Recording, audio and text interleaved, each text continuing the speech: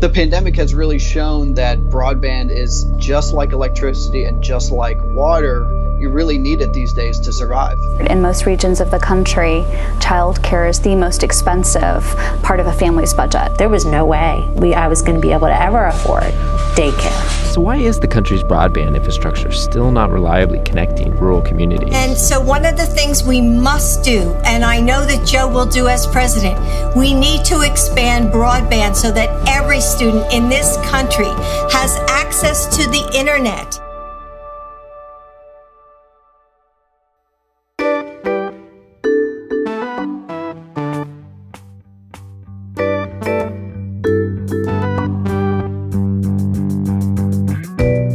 From today's bills to tomorrow's jobs. We're looking for the government at work in our tap water, light switches, bridges, and broadband. You're listening to Pantsuit Politics Summer Series. Infrastructure in real life.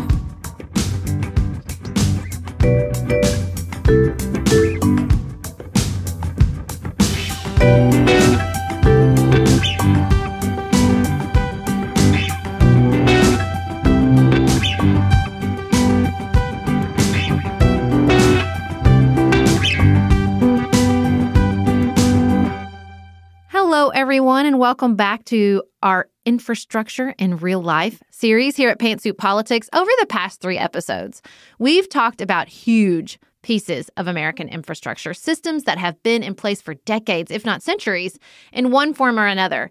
We've learned about how vital those systems are, where they need attention and maintenance, and what the future may hold for them. What we've not discussed yet is the infrastructure of the 21st century.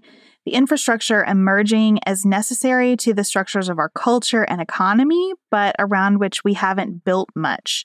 So we're going to try to tackle 2 of those areas today, broadband and childcare. And we know that specifically talking about childcare as infrastructure is controversial.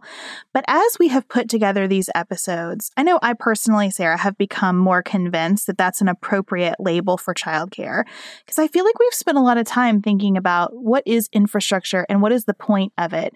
And my conclusion has become that infrastructure is our best way of showing care for each other. It is our way of saying these particular elements are so foundational to the way that we live. And they are so difficult and challenging and not profitable ways to do in a just way that we have to pitch in together and find some supports and some balance of connectedness and also customizing based on regions of the United States and those regions' needs. And I think childcare fits pretty well under that umbrella. Tired of ads barging into your favorite news podcasts? Good news. Ad-free listening is available on Amazon Music for all the music plus top podcasts included with your Prime membership. Stay up to date on everything newsworthy by downloading the Amazon Music app for free or go to amazon.com/news ad free. That's amazon.com/news ad free to catch up on the latest episodes without the ads. Traditionally, financial planning advice is either only for those who are already wealthy or salespeople calling themselves financial advisors who say they'll give you free financial advice but really just sell products to earn commissions. Fearless Finance takes a dramatic departure from either of those traditional models. Their entire business is built on making financial advice accessible and affordable because we know that financial literacy, stress reduction, and financial security are critical to overall well-being. I'm a little bit obsessed with Elizabeth, our Fearless Finance advisor. I've had an array of advisors in the past who answered questions like, should we be spending less on this, with evasive answers like, it depends on your priorities. Not Elizabeth. She answers with actually helpful guidelines. You're spending more than the average family of 5, or I'd like to see this increase by 6%. Thank you. This is Fearless Finance's mission, to make advice affordable and accessible. You meet with your planner virtually and they charge you by the hour. You only pay for the time you use down to a quarter hour. Their planners meet with you where you are on your financial journey, no judgment. Visit fearlessfinance.com today. You can chat with a planner for free to make sure it's a good fit, and you'll get $50 off your first planning meeting when you use the code PANTSUIT. That's fearlessfinance.com and use code PANTSUIT for $50 off your first planning meeting.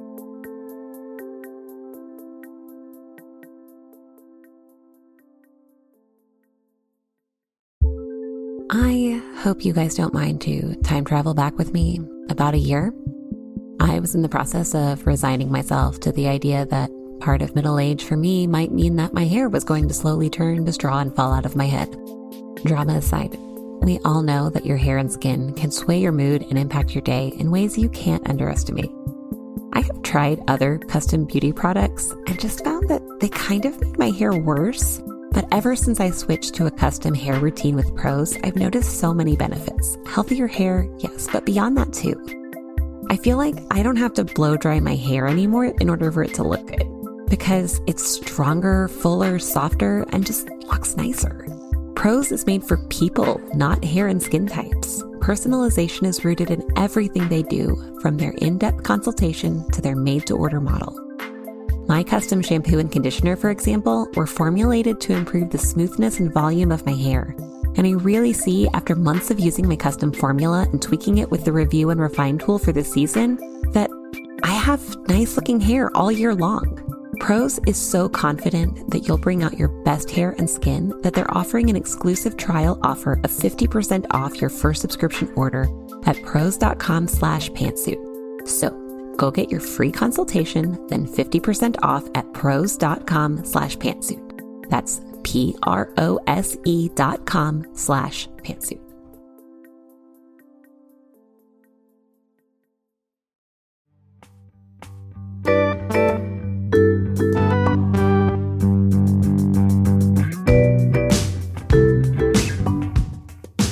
So we're going to make the case in the second half of the show that childcare is infrastructure. But before that, we're going to tackle a topic that fits more naturally into our traditional definitions of infrastructure, broadband.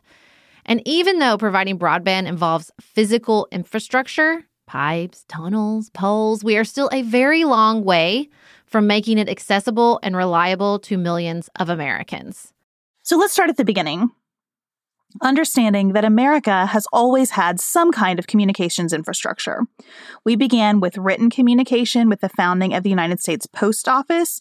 This actually predated our Constitution and made its way into the Constitution.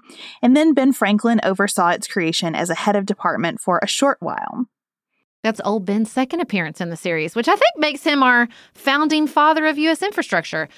In the mid-1800s, we saw a new communication technology taking off, and the United States laid thousands of miles of telegram lines to speed the transmission of communication.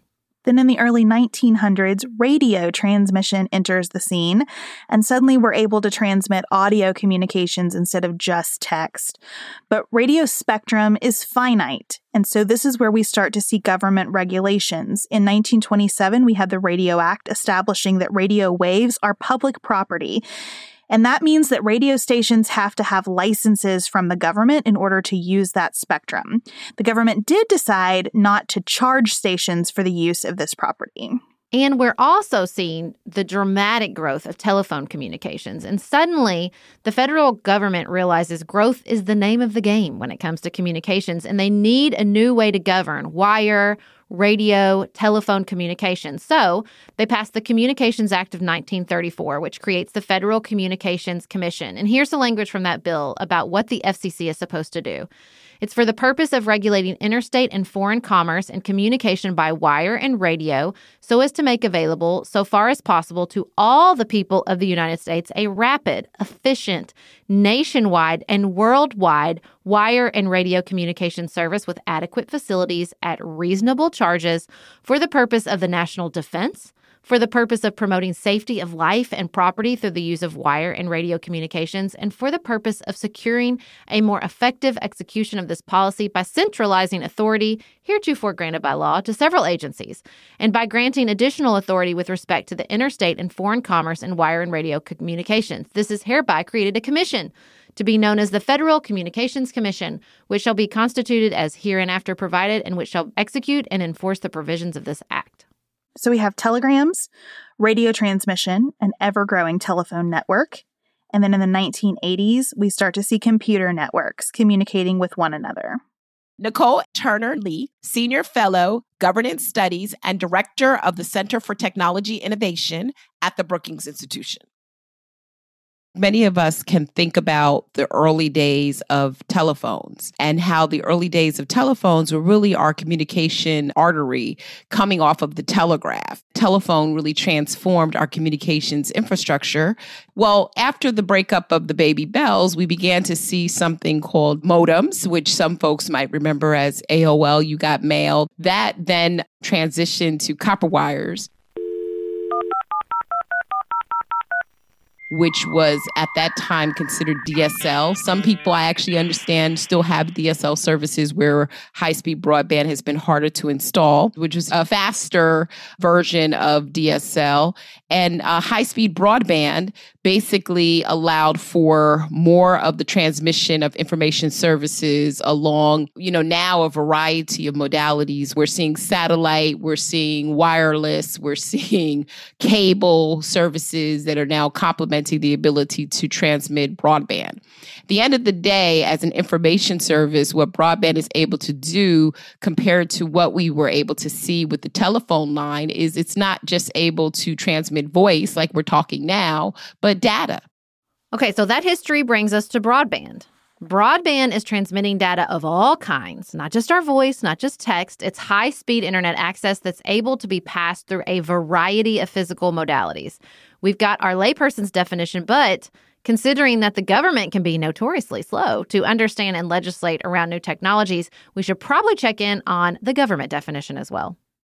My name is Catherine DeWitt, and I am the project director for the Broadband Access Initiative at the Pew Charitable Trusts. When we talk about broadband in the context of policy, the Federal Communications Commission defines broadband speeds, broadband internet speeds, as being 25 megabits per second download and 3 megabits per second upload. Technically, it is sufficient for one person in a household to do what we're doing right now, which is, rely on real-time audio and visual communication, send emails without any problem, and download information from the internet. The fact that you downloaded this show from the internet likely means that you have an understanding of how impactful high-speed internet access can be. It's become ubiquitous to our daily lives and routines, and it's really interesting, this infrastructure's existence has created new forms of communications, not just facilitated them. This means that broadband is an increasingly vital part of Dr. Turner Lee's conception of our communications infrastructure. And you may just think of your upload and download speeds impacting the refresh rate of your social media or your Netflix. But if the pandemic showed us anything, it's that those speeds are also affecting how students get online for school, how you engage in visits remotely with your healthcare providers, or how you collaborate with your coworkers across the country. It's not just about entertainment and how fast it's delivered to our house. Just to personalize this for a second, the team that works on Pantsuit Politics works every day from 5 different states together. Every single aspect of this series has been put together across many more states without anyone ever being in the same physical room. Just because the threat of COVID is fading, that doesn't mean that the trends the pandemic dramatically accelerated are going away. Over the past 2 decades, e-commerce grew from 1% to more than 16% of retail sales. Then in 2020, it doubled. We have 50% more telehealth visits, and 2/3 of those working from home say they'd like to continue to do so. Even as most kids return to a brick-and-mortar classroom or folks opt to see physicians in person, having more options available has definitely shown us that our society can be more equitable for people with all sorts of reasons to need a virtual connection instead of a physical one. Basically, we're all using broadband so many ways every single day. And this is a relatively new phenomenon. It wasn't long ago at all that this kind of data transmission would have felt like a science fiction moment. The technology of data transmission has evolved really fast, and the next big evolution of 5G is at our doorstep. The mobile device, in many respects, particularly the smartphone, is only about 11, 12 years old. And we started with mobile, where it was primarily SMS services, which is actually the platform for our text messaging that we do. But over time, what started out is, I call it no G, because there's still communities around the country that do not have any type of mobile access. We went to 2G, 3G. And I think the pivotal moment actually was 4G LTE, which allowed us to actually enable applications like ride-sharing services. Now we have these devices that allow us to order ride-sharing services, track the location of the particular transportation, be able to share that with somebody, and at the same time get into that vehicle and perhaps, videotape your experience. But now we're going into something called 5G, which is going to have lower latency and high speeds that will allow us to enable not just our ride-sharing services, but precision medicine and telehealth services, where you could actually be within the comfort of your home in North Carolina and speak to a doctor in New York City where they could do surgery without missing a beat in terms of the bandwidth. That's very new and it's more advanced. Obviously, there are challenges to make sure that everybody has access not just to the technology, but the technology itself will also demand a new device. And so some people out there listening may be getting these advertisements around get a 5G phone. That has a lot to do with the capability of that device to work along these advanced networks. As we consider the next steps of ensuring broadband accessibility, we also need to remember the technologies that will follow quickly in broadband's footsteps and consider how we'll make them accessible as well. In our conversations with Adi Tomer, he explained why 5G will be an even greater challenge.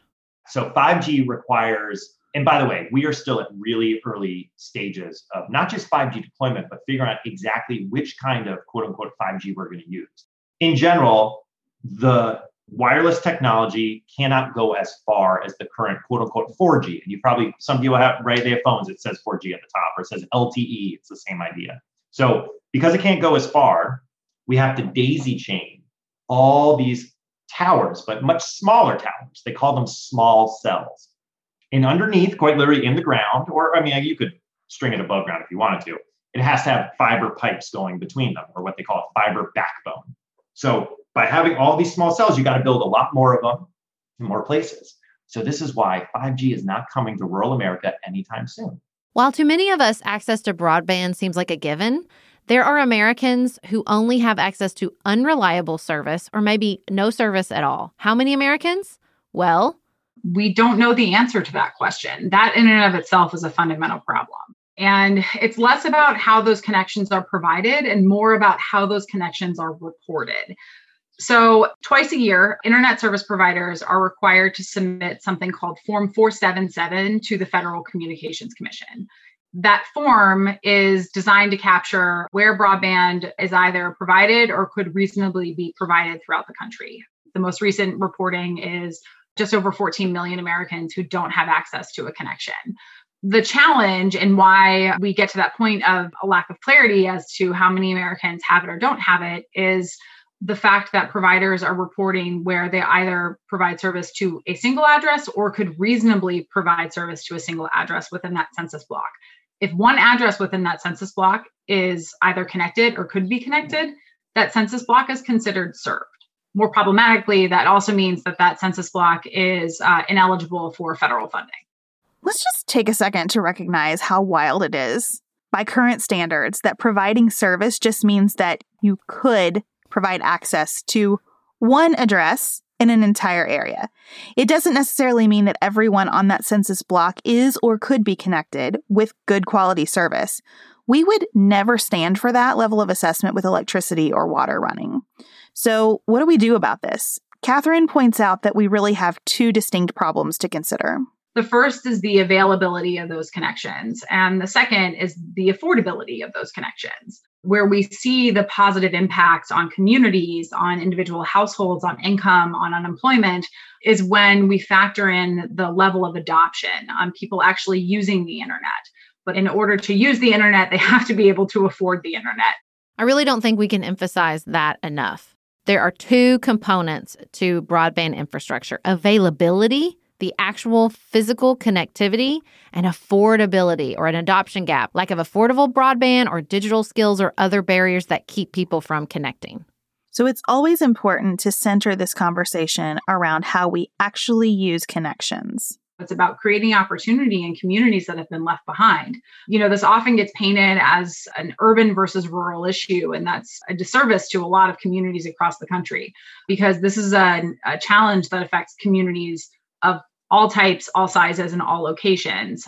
I love that framing of broadband as opportunity, because that's how we started the series, right, is that the opportunity to grow and thrive and flourish in the United States, particularly economically, has always been built on a physical foundation of services, be it water, electricity, road service, and now broadband.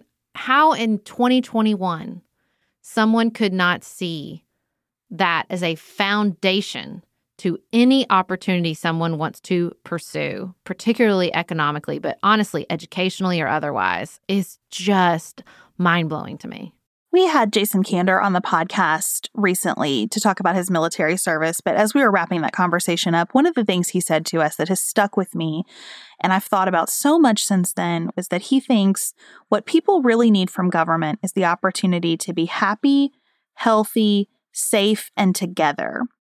I think that most of politics is about four things, and they all have to do with one thing, and that's your family. And what it is that people want four things for their family. They want their family to be happy, to be healthy, to be safe, and to be nearby. And every single political issue comes down to that. We're not that different on these issues. The problem is we got to recognize that when we're talking to people in the middle of the country or in the southern part of the country or in any rural-ish part of the country, we got to remember that what everybody's trying to do is make it so that their kids don't have to leave, so that they can be near their grandkids. That together component has really been left behind in terms of brain drain from rural areas, large employers concentrating in major cities, and that we just need to understand how important it is for generations of families to feel like there is an opportunity to stay in their hometowns. And broadband, to me, is that major key to good jobs being available everywhere, to people being able to pursue whatever kind of education they want and still stay in proximity with the people who raised them and who love them if they want to do that. It makes me really excited to think about what society could look like. Even if I reflect on my own experience, I graduated from high school in a very rural county, and I never believed that I would be able to stay in that county because of the job opportunities available there. And I think that has to already be different and will be so different 10, 20 years from now.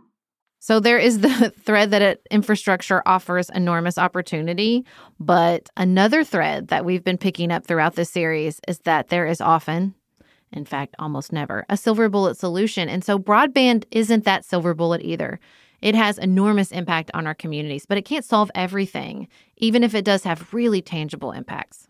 We know that getting the infrastructure in place is really the first step. Like, we often hear from lawmakers candidly at every level of government saying, okay, if we get fiber, if we get broadband, that's going to solve the opioids crisis. We can attract all these companies and, we can, keep our rural healthcare facility. And that's not necessarily true. But what we do know is that when that both infrastructure and that adoption plan is rolled into a broader economic development strategy, that's really where we see the impacts and being able to attract and retain businesses, to see sort of that boomerang effect of younger people moving back to the hometowns that they grew up in. People want that lifestyle. And now those communities have the internet connections to be able to support remote work, and that they're able to support their parents or aging members of their family, being able to facilitate connections with medical facilities, and just honestly being able to do simple things like, shop online.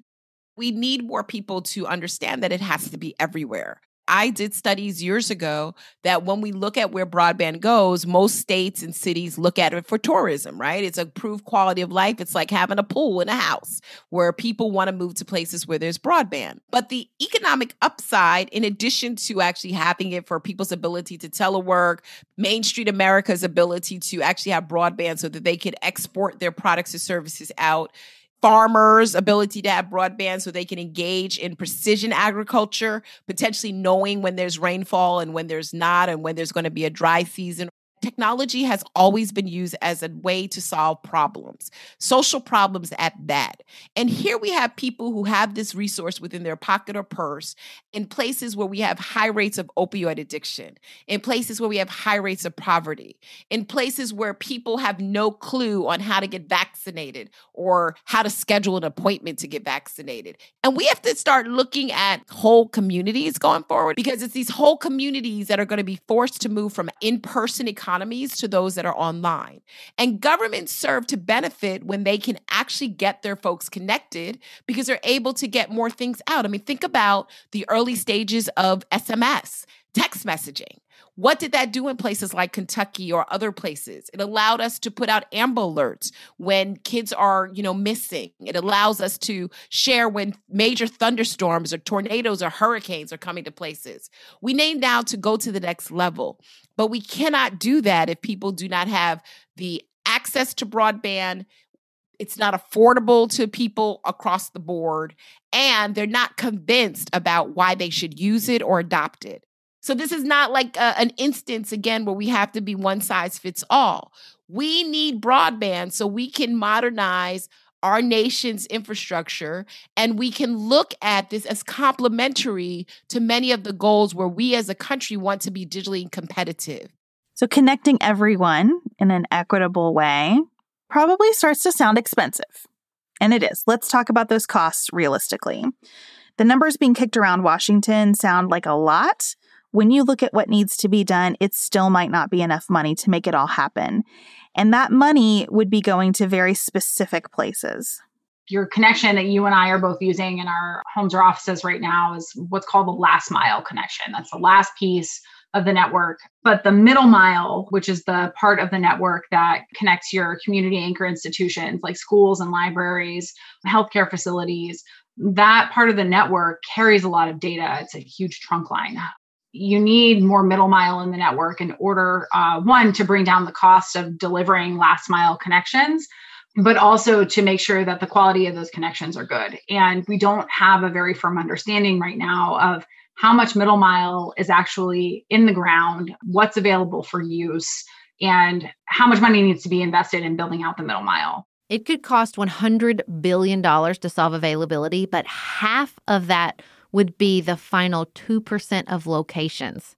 And that will come with enormous maintenance costs the users couldn't possibly shoulder with just subscription fees. And the reality is that subscription fees are what is often covering the cost of access, which is why access is limited, because broadband connections are overwhelmingly provided by private sector entities whose focus is profit.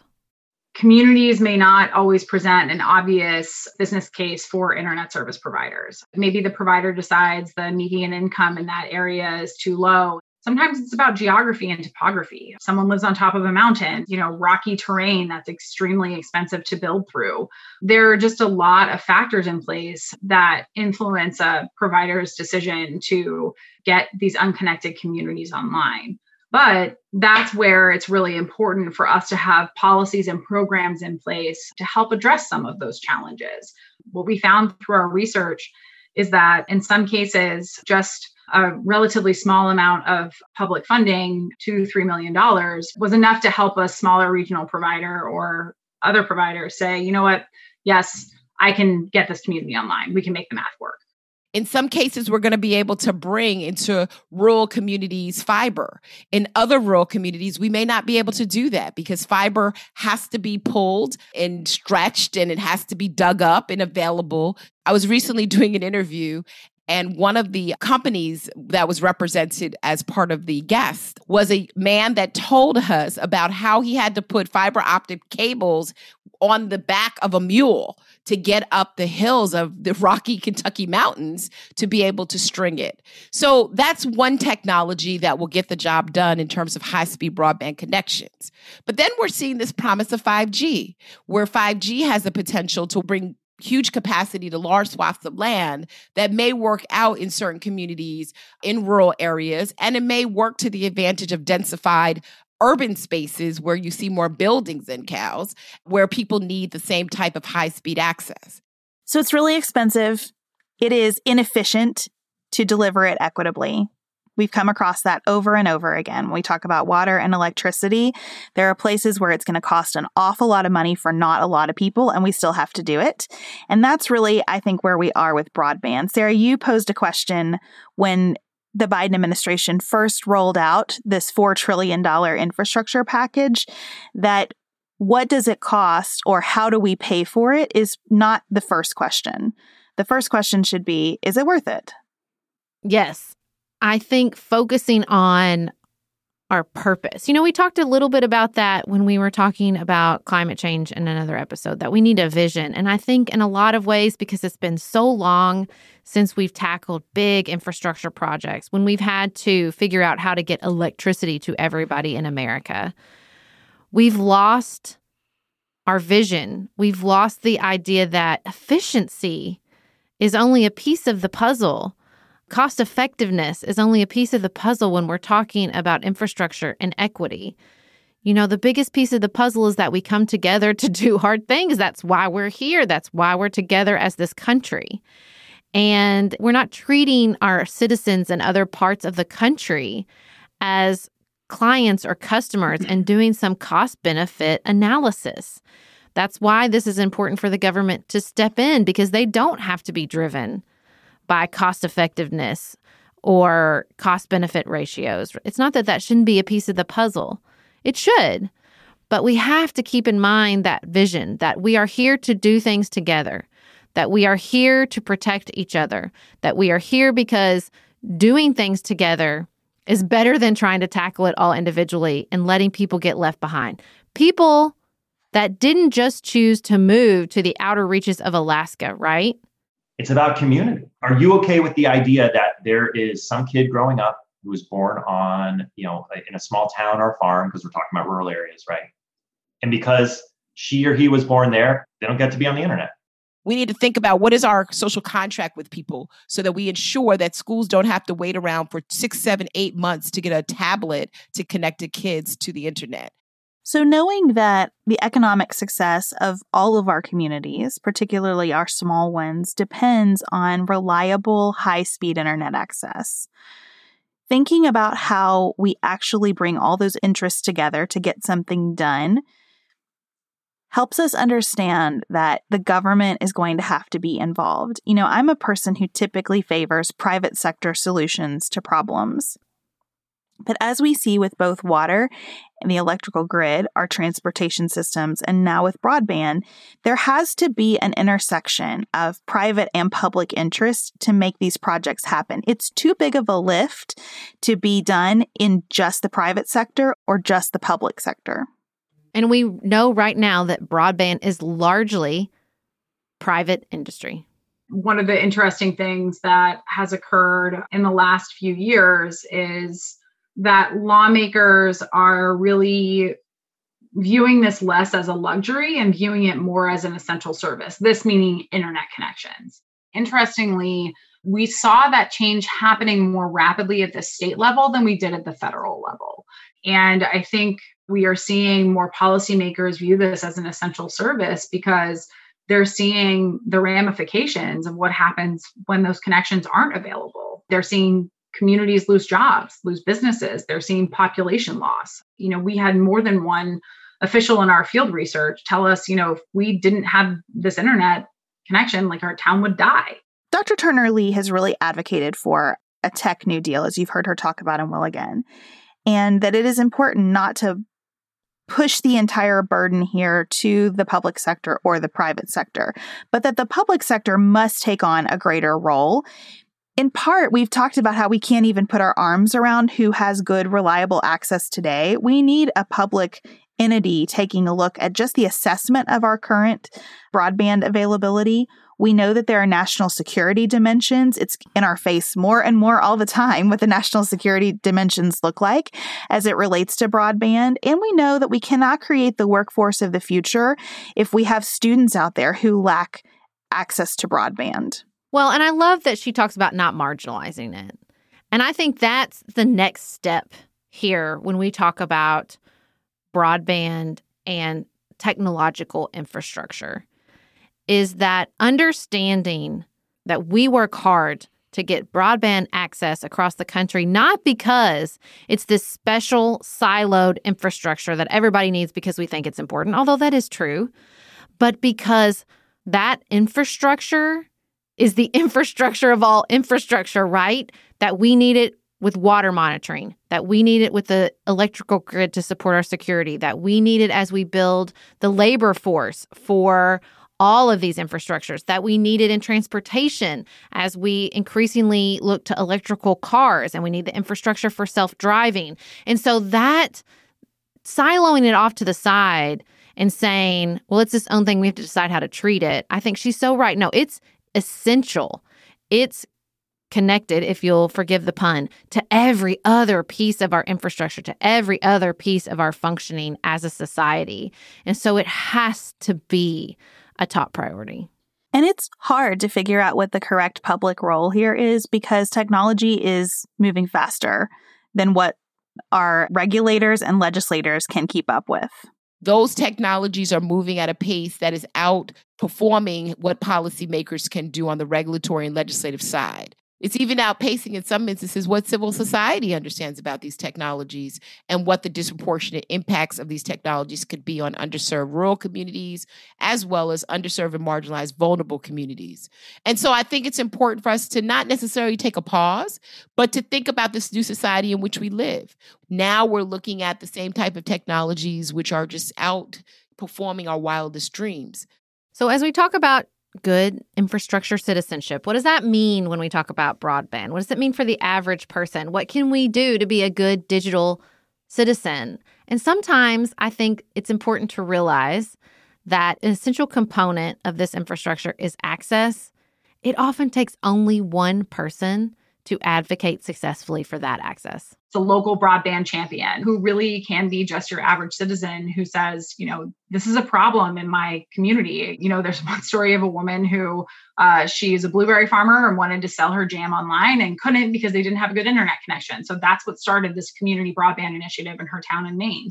So you have this person who says, I really want to take this on. So you can advocate for that access. You can, as Dr. Turner-Lee advocates, just take a pause now and then on your own to consider where we are, what we're doing with technology, why it matters to everyone, to be a champion for both public and private involvement in this field, and to consider how each piece of our infrastructure intersects with others. And I think we're going to see that come up more as we start to think about childcare. Tired of ads barging into your favorite news podcasts? Good news. Ad-free listening is available on Amazon Music for all the music plus top podcasts included with your Prime membership. Stay up to date on everything newsworthy by downloading the Amazon Music app for free or go to amazon.com/news ad free. That's amazon.com/news ad free to catch up on the latest episodes without the ads. We use our phones for everything at this point, but did you know that you can use it for some sexy me time? Don't worry, your fantasies are safe with Dipsea. Just don't forget to use your headphones.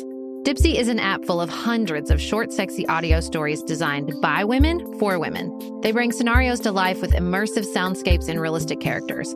Discover stories about second chance romances, adventurous vacation flings, and hot and heavy hookups. And there's a growing library of fantasy series with vampires, Greek gods, and fairy smut to explore the bounds of your pleasure. New content is released every week, so in between listening to your favorite stories again and again, you can always find something new to explore. They also have soothing sleep stories, wellness sessions, and sexy written stories to read. Let Dipsea be your go-to place to spice up your me time. Explore your fantasies, relax and unwind, or even heat things up with a partner. For listeners of the show, Dipsea is offering an extended 30-day free trial when you go to dipseastories.com/pantsuit. That's 30 days of full access for free when you go to dipseastories.com/pantsuit. dipseastories.com/pantsuit.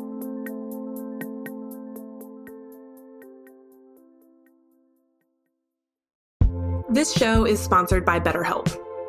My son Oliver is almost 2. The desire for more hours in the day has never been more real for me in my life. An extra hour for reading, for sleeping, for working, for playing, I could use any of it.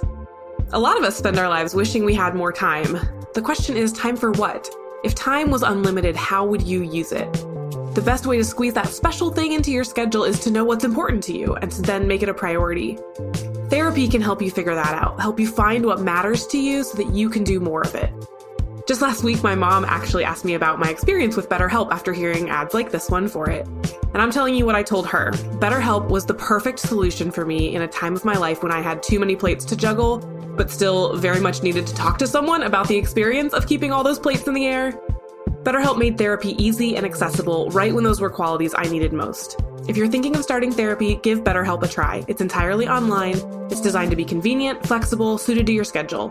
You just fill out a very brief questionnaire to get matched with a licensed therapist, and then you can switch therapists anytime for no additional charge. Learn to make time for what makes you happy with BetterHelp. Visit BetterHelp.com/pantsuit today to get 10% off your first month. That's BetterHelp, HELP.com/pantsuit.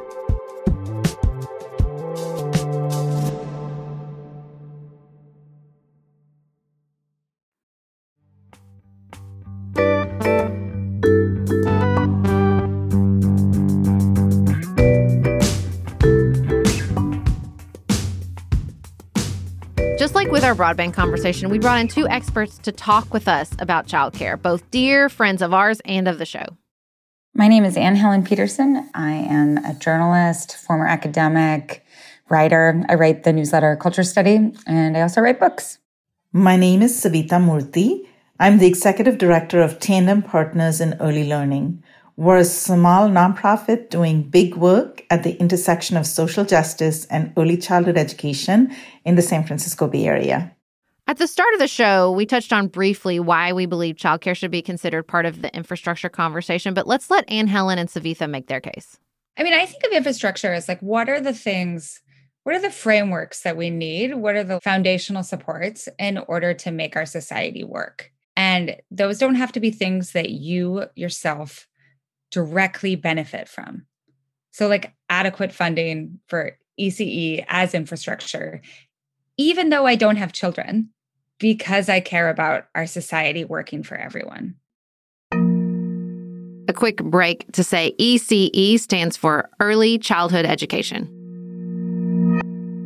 I believe that childcare is an issue that affects every single person in this country. Doesn't matter if you have young children, doesn't matter if you have children who are grown up in school or children who have grown up enough to have left the home, or if you don't have children.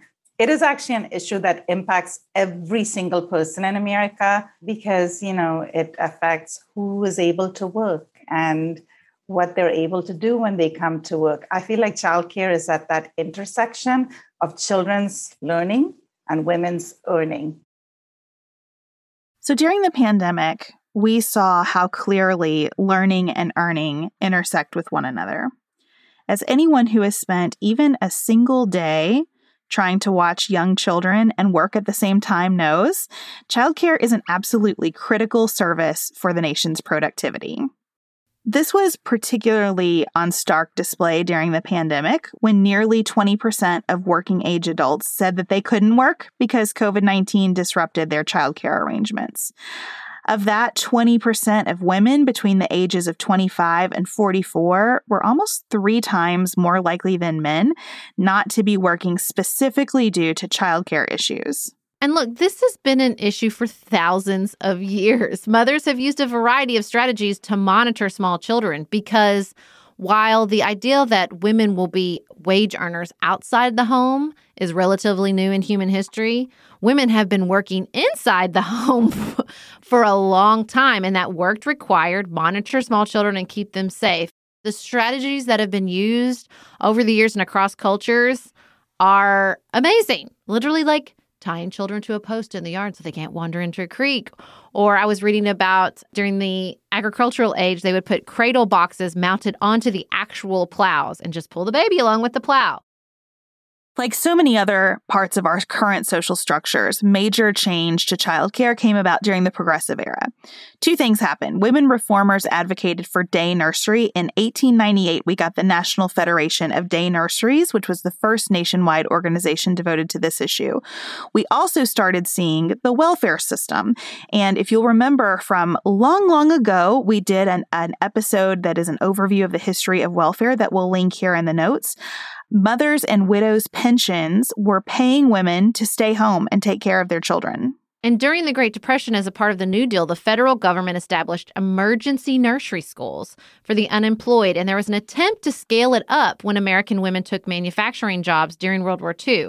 But it was largely unsuccessful, and you start to see media reports of latchkey kids that blamed selfish, wage-earning mothers instead of the government for calling these women to work without providing a childcare solution. After World War II and coming into the mid-20th century, America started to pivot from childcare infrastructure to childcare subsidies, beginning with the childcare tax deduction. This tax deduction permitted low and moderate income families, couples earning up to $4,500 per year, to deduct up to $600 for childcare from their income taxes, provided that the services were needed to permit the taxpayer to hold gainful employment. And you see childcare advocates, almost all women, try to advocate for childcare infrastructure in addition to these subsidies. And there's some receptivity, especially in the Kennedy administration, to try to advocate for this due to what they correctly saw as a coming increase in women's employment and as a way to address racial and economic inequities. But they couldn't muster the political support. Can't imagine why when Congress was filled with men. But instead, the federal government really followed this welfare strategy and focused on low-income mothers and trying to get them into the workforce. So we have a really messed up history reflecting the fact that the people who have been primarily doing childcare are absent from the decision-making processes and excluded from positions of power. And you see it still in our societal attitudes toward childcare because we keep talking about working outside the home as a choice. Even as more fathers are staying home with children and more households have two working parents where the burden of childcare impacts both people. I know so many couples, especially this summer, are incredibly strained. Both parents are so strained because of an absence of childcare availability. Single parents are struggling so significantly right now because everything that we would normally use in the summer to get us through until the school year is not available yet. And so hopefully the fact that labor force participation rates of mothers with children under 18 was 72.3% in 2019 will get us motivated to do what we need to do. But despite those labor statistics, our attitudes on this issue could not be farther from the reality that an overwhelming majority of mothers work. There was a 2019 Pew Research survey that came out which said that 21% of U.S. adults said that it was best for women with young children to stay home.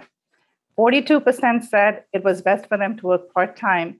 And only 33% said it was best for a mom to work full-time. When my son was a baby, I've had personal experience of it. And this was 2016. I was in my 40s. And the number of people that I encountered who just expected me to stay home because he was a baby was ridiculous. And not that there's anything wrong with women staying at home. But I feel like that choice has to be the woman's choice to make. It cannot be a choice that's imposed upon the woman, either the mom or the dad. It cannot be a choice that's imposed because, there are systemic structures at play. So again, that trend of it's difficult to even quantify the infrastructure problem. We know that we don't have an entirely accurate understanding of the labor force. We also still don't have a good vision of what childcare infrastructure should look like. And we continue to have that sort of Nixon-era fear-mongering in our heads. When he vetoed a child care bill, President Nixon said that bipartisan child care legislation could create a communal approach to child rearing. And in his view, that was a detrimental thing. I think that there is this understanding that somehow it's going to be this dark Soviet vision of group housing for babies, all the babies have to nap in matching beds that go on for miles, right? And that is so not what ECE experts and policy proponents are actually envisioning. What they really want, and I've heard this on so many different fronts, is just an incredibly hybrid model because kids need and parents need all different types of care. Some kids who need 24-hour care or care that is happening at night as well because their parents work a night shift and they're a single parent and they can't find someone. And if we have work that has to go on at night, we need someone to be able to offer that care. Some people need, the very 3 hours, 3 days a week, that style. Some people need 6 to 6. Some people need 9 to 2. There are just so many different modes. So the history is challenging enough, but the reality on the ground feels almost impossible to so many families. Finding childcare that can meet a regular Monday through Friday 9 to 5 job is incredibly difficult. Now, if you need hours outside that regular Monday through Friday 9 to 5 situation, then you've really got your work cut out for you, because that's going to be even more difficult. According to the Center for American Progress, nearly half of the childcare supply in the country, roughly 4.5 million slots, may be closed permanently as a result of the pandemic. There are more than 4 children under 3 per each licensed childcare slot. Think about that. For every slot we have available in licensed childcare, there are 4 kids under 3 years old who need that spot. Basically, we have enough licensed childcare to serve 23% of infants and toddlers. That's 3 times more scarce than it is for children who are 3 to 5. And it's scarce for children 3 to 5, and it was scarce before the pandemic. So after the pandemic, it's even worse. More than 80% of the counties in that study qualified as childcare deserts, where there are 3 or more children per licensed childcare slot. And we know that all of us, to some extent, just have to navigate this patchwork of care, that you borrow a little time here, you lean on a friend there. So many families where a parent stays at home become just this vital catch-all in their neighborhoods. You know, the people who are willing to step up when that patchwork fails. When I was working full-time in an office, especially when my husband was traveling for work, I always described our situation as like a Jenga tower, where if you moved too many pieces at one time, everything started to fall down, because we don't have family locally. And so our backup options start to run out very quickly. And we navigate that Jenga tower with a whole lot of resources behind us and a whole lot of community around us, and 2 parents. That puts us in an easier situation than lots of people are navigating. It's so broken. We have 2 working people in my home with highly flexible schedules. I have my parents who live up the street, one whom is retired, and one who also has a flexible schedule, and childcare is still a perpetual stressor for me. I cannot fathom how people without resources make this work. So we have this system with diverse needs in terms of hours, not to even get into the diverse needs that children have for how they need to be supported during their days. We have really limited access to licensed providers. The one consistent across the board is that childcare is expensive, and it is so hard to understand why. So we asked Savitha and Anne Helen to help us understand why parents are paying so much for childcare and childcare providers are still operating at these razor-thin margins. A lot of it has to do with the student-to-teacher ratios, or with the child-to-teacher ratios, because when you're working with children under 5, you have to have the number of adults in relation to the number of children is actually quite high. And the number of adults you need in relation to the number of children increases the younger the children. This is why infant childcare is so hard to find. I mean, the cost is huge for a childcare provider, because you have to have like quite a few adults employed for not that many slots. So most childcare providers don't have any kind of like financial cushion. And so when they have to deal with any kind of catastrophe, like a global pandemic, for example, then they don't have any kind of like financial resource to weather those kinds of storms and those kinds of like really catastrophic kind of situations. So that's the big problem. So we're in the situation of like, for the average American, childcare is cripplingly expensive. And then for the provider, it's so hard to run a high quality, viable, sustainable small business is also such a huge challenge. With our current understanding of what safe childcare looks like, which is talking about the regulations that are in place in terms of how many teachers need to be with how many kids, right? Our ratios. That is a market failure, right? It is too expensive. And just as, you know, a handful of families in your neighborhood would really struggle to pay the salary of a first grade teacher and a fourth grade teacher, right? If you were just paying for that on your own, and also the space in which that first grade classroom takes place, and also all of the supplies and all of the edification that comes from like PE teachers and music teachers, this sort of thing. And so if middle-class people can't pay a living wage for people to work in these care centers, then what can poor people do? Right? And if we think of care as a necessity in order for people to be part of the marketplace, then who's going to provide this care?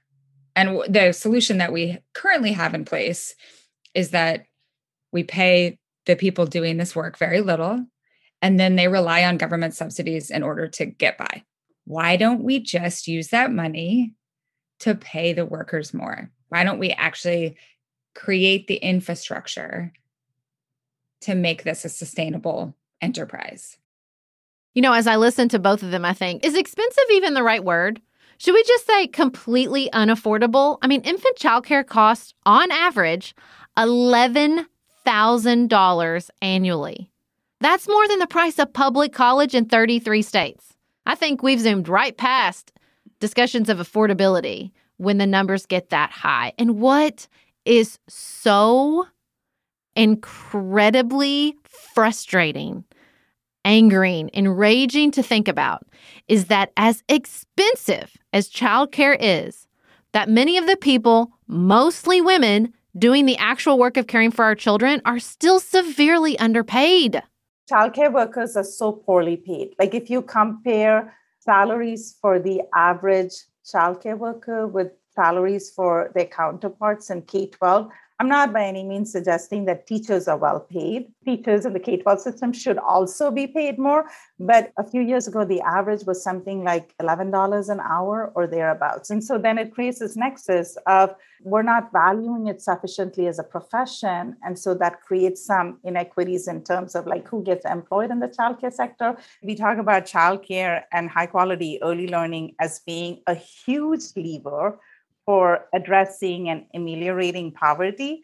We cannot expect our preschool teachers to do the work of ameliorating poverty, even as they're living in it themselves. So we want preschool teachers to earn at least as much as K-12 teachers. And I think, right now, a majority of preschool teachers are low-income women of color.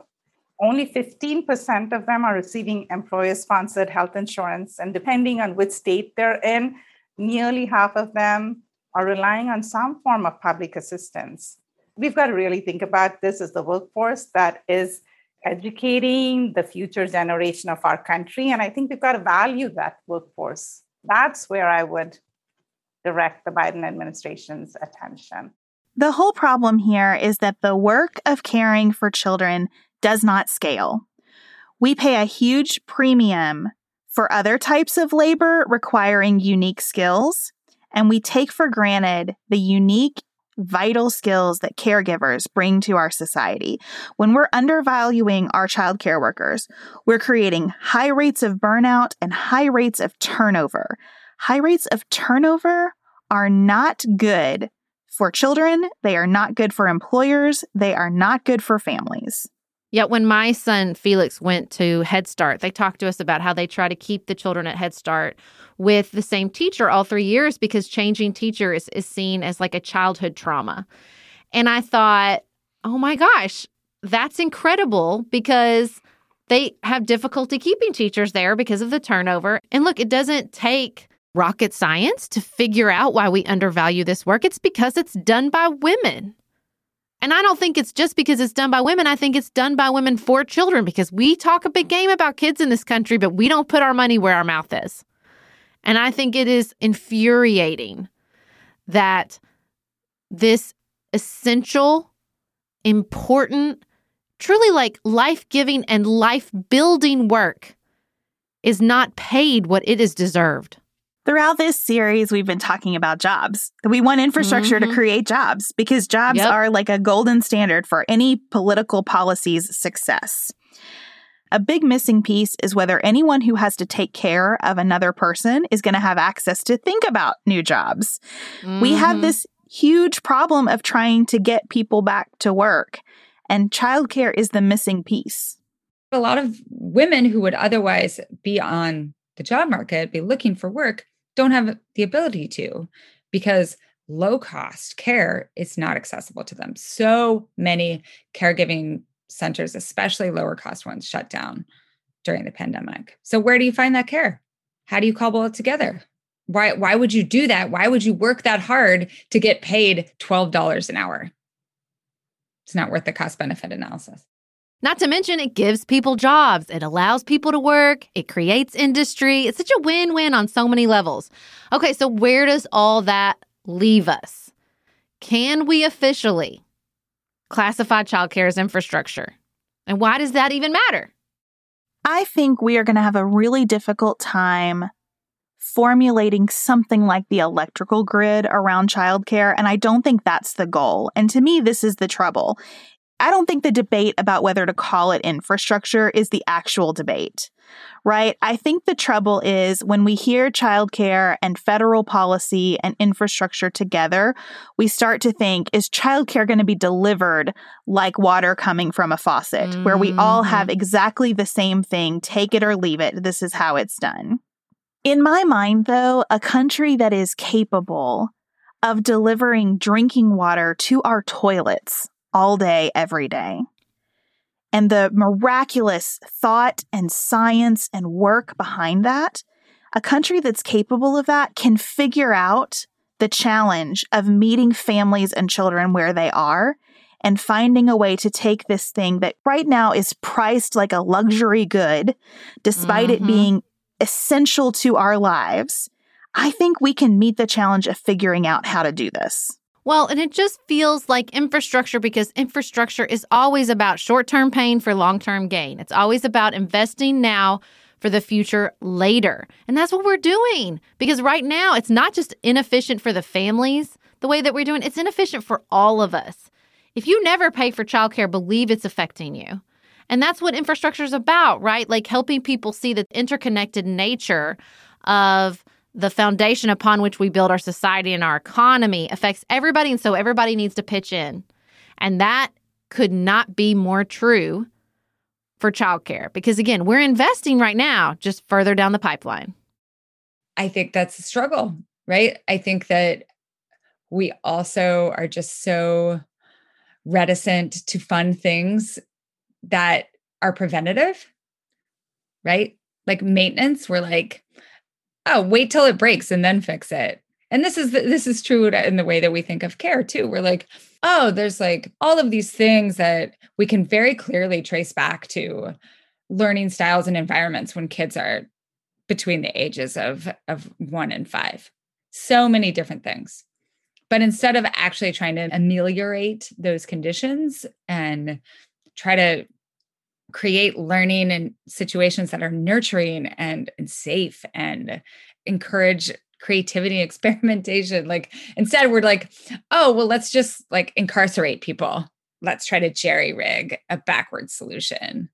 Wherever you are on this issue, we're hopeful that we can all recognize the ripple effects created by inadequate childcare in our society and in our economy, and at least start to open better conversations about it. If I were in charge of presenting this issue to the American public, I would say this is about the next generation. This is about the future of our country. It's the future of our world. Thinking about it as an issue of infrastructure locates it in the present, and thinking about it as, you know, the next generation of Americans helps us tell a powerful future story. I hope you guys don't mind to time travel back with me about a year. I was in the process of resigning myself to the idea that part of middle age for me might mean that my hair was going to slowly turn to straw and fall out of my head. Drama aside, we all know that your hair and skin can sway your mood and impact your day in ways you can't underestimate. I have tried other custom beauty products and just found that they kind of made my hair worse. But ever since I switched to a custom hair routine with Prose, I've noticed so many benefits. Healthier hair, yes, but beyond that too. I feel like I don't have to blow dry my hair anymore in order for it to look good, because it's stronger, fuller, softer, and just looks nicer. Prose is made for people, not hair and skin types. Personalization is rooted in everything they do, from their in-depth consultation to their made-to-order model. My custom shampoo and conditioner, for example, were formulated to improve the smoothness and volume of my hair. And I really see, after months of using my custom formula and tweaking it with the Review and Refine tool for this season, that I have nice-looking hair all year long.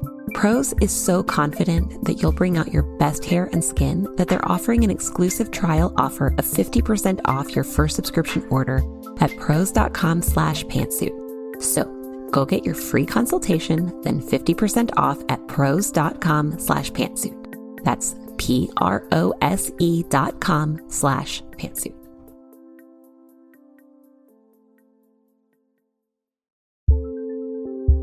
Do you want a bra that's sexy or a bra that's comfortable? Traditionally, the advice would be pick one. But thanks to Third Love, you can have both. Third Love was started to take all the frustration, out of bra shopping. That's why they make solutions for every bra problem, aka problem. Their bras make it easy to bring back perkiness you haven't seen since high school, get smoothing, you know where, and have straps that actually stay put. Designed at their headquarters in San Francisco and made from premium materials, they put every style through hours of wear testing on real women, including themselves, before it's given the stamp of boob approval.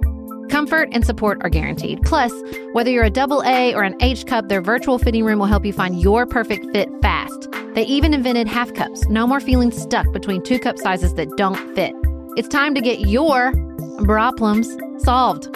Visit thirdlove.com and get $15 off your order with code PODCAST15. That's code PODCAST15.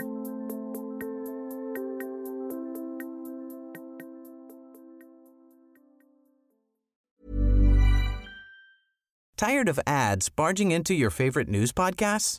Good news. Ad-free listening is available on Amazon Music for all the music plus top podcasts included with your Prime membership.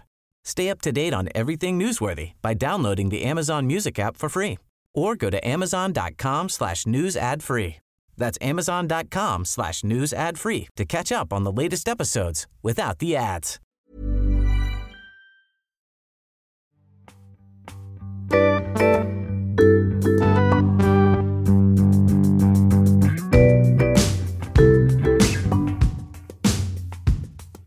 Both broadband and childcare really highlight this turning point in history. We have the opportunity to level the playing field for Americans in so many real ways. Where we put our dollars will have generational impact, and both of these issues are vital to the continued success of everyone in our nation. And we hope that's been evident, not just in this episode, but throughout this whole series. We also hope that that theme of equity throughout this series is really landing, that since the beginning of infrastructure, we have been focused on infrastructure as an equalizing force, that everyone has access to the post office, not just the cities, that everyone needs running water, that everyone needs electricity, that everyone needs reliable broadband and reliable childcare. And again, this is why I see infrastructure as such an expression of care. It is our way of showing that we believe everyone gets baseline things to help them navigate their lives. Equity is a vital part of this conversation because it perfectly represents how we're bound together, and that access to quality infrastructure for one person benefits everyone. So let's ensure that we're prioritizing equity as we look to refurbish the systems of the past, improve the systems of the present, and innovate the systems of the future. I think it's important, if society is going to move in that direction, that we need to make sure that it's equitable. And making it equitable means being able to have infrastructure in place so that people can access it just like they do electricity and water, but also making sure, to our point, that people understand what these critical infrastructures mean for their everyday lives. You can't drive a highway without a car. And in the same way, you can't get on broadband without a device. And so I think it's important for us to not necessarily take a pause, but to think about this new society in which we live. We've always known that it was coming. I mean, come on now. We put a man and a woman in outer space. Now we're looking at the same type of technologies which are just outperforming our wildest dreams. We're so grateful that you joined us for this journey through infrastructure in real life. We know that we have only scratched the surface of these topics, and we'll keep having these conversations on the show as we return to our regular format next week.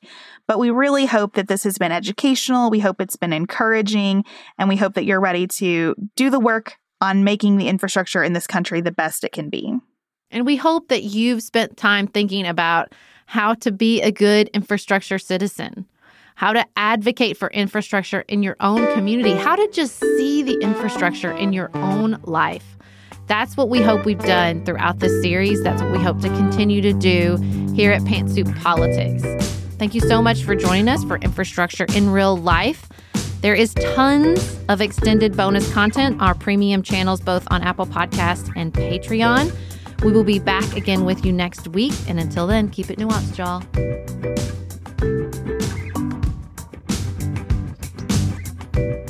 Infrastructure in Real Life was produced by Studio D Podcast Productions. Elise Knapp is our managing director. Megan Hart is our community engagement manager. Special thanks to every expert who spoke to us for this series and our series contributors, Alyssa Maxwell, Monty Lawson, Courtney Verclair, and Jordan Bond. Braid Creative and Kathleen Shannon put together the very cool, groovy graphics for this series. You can purchase a companion book box for the series and join our extra credit book club through Wild Geese Bookshop. Our show is listener-supported. Special thanks to our executive producers, Martha Brunitsky, Linda Daniel, Allie Edwards, Janice Elliott, Sarah Greenup, Julie Haller, Helen Handley, Tiffany Hassler, Barry Kaufman, Molly Kors, The Creeps, Lori Ladow, Lily McClure, David McWilliams, Jared Minson, Emily Neasley, The Cousins, Tawny Peterson, Tracy Putoff, Sarah Ralph, Jeremy Sequoia, Karen True, Amy Whited, Joshua Allen, Morgan McHugh, Nicole Berkless, Paula Bremer, and Tim Miller. To support Pantsuit Politics and receive lots of bonus features, visit patreon.com/pantsuitpolitics. You can also connect with us on our website, pantsuitpoliticsshow.com, sign up for our weekly newsletter, and follow us on Instagram at pantsuitpolitics.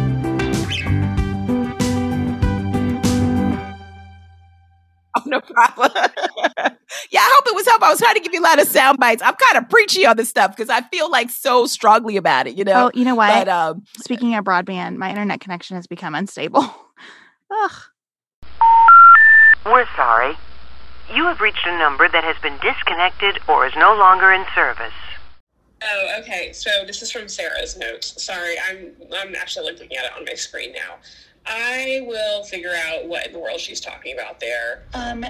Because I am having a week and really want to die right now.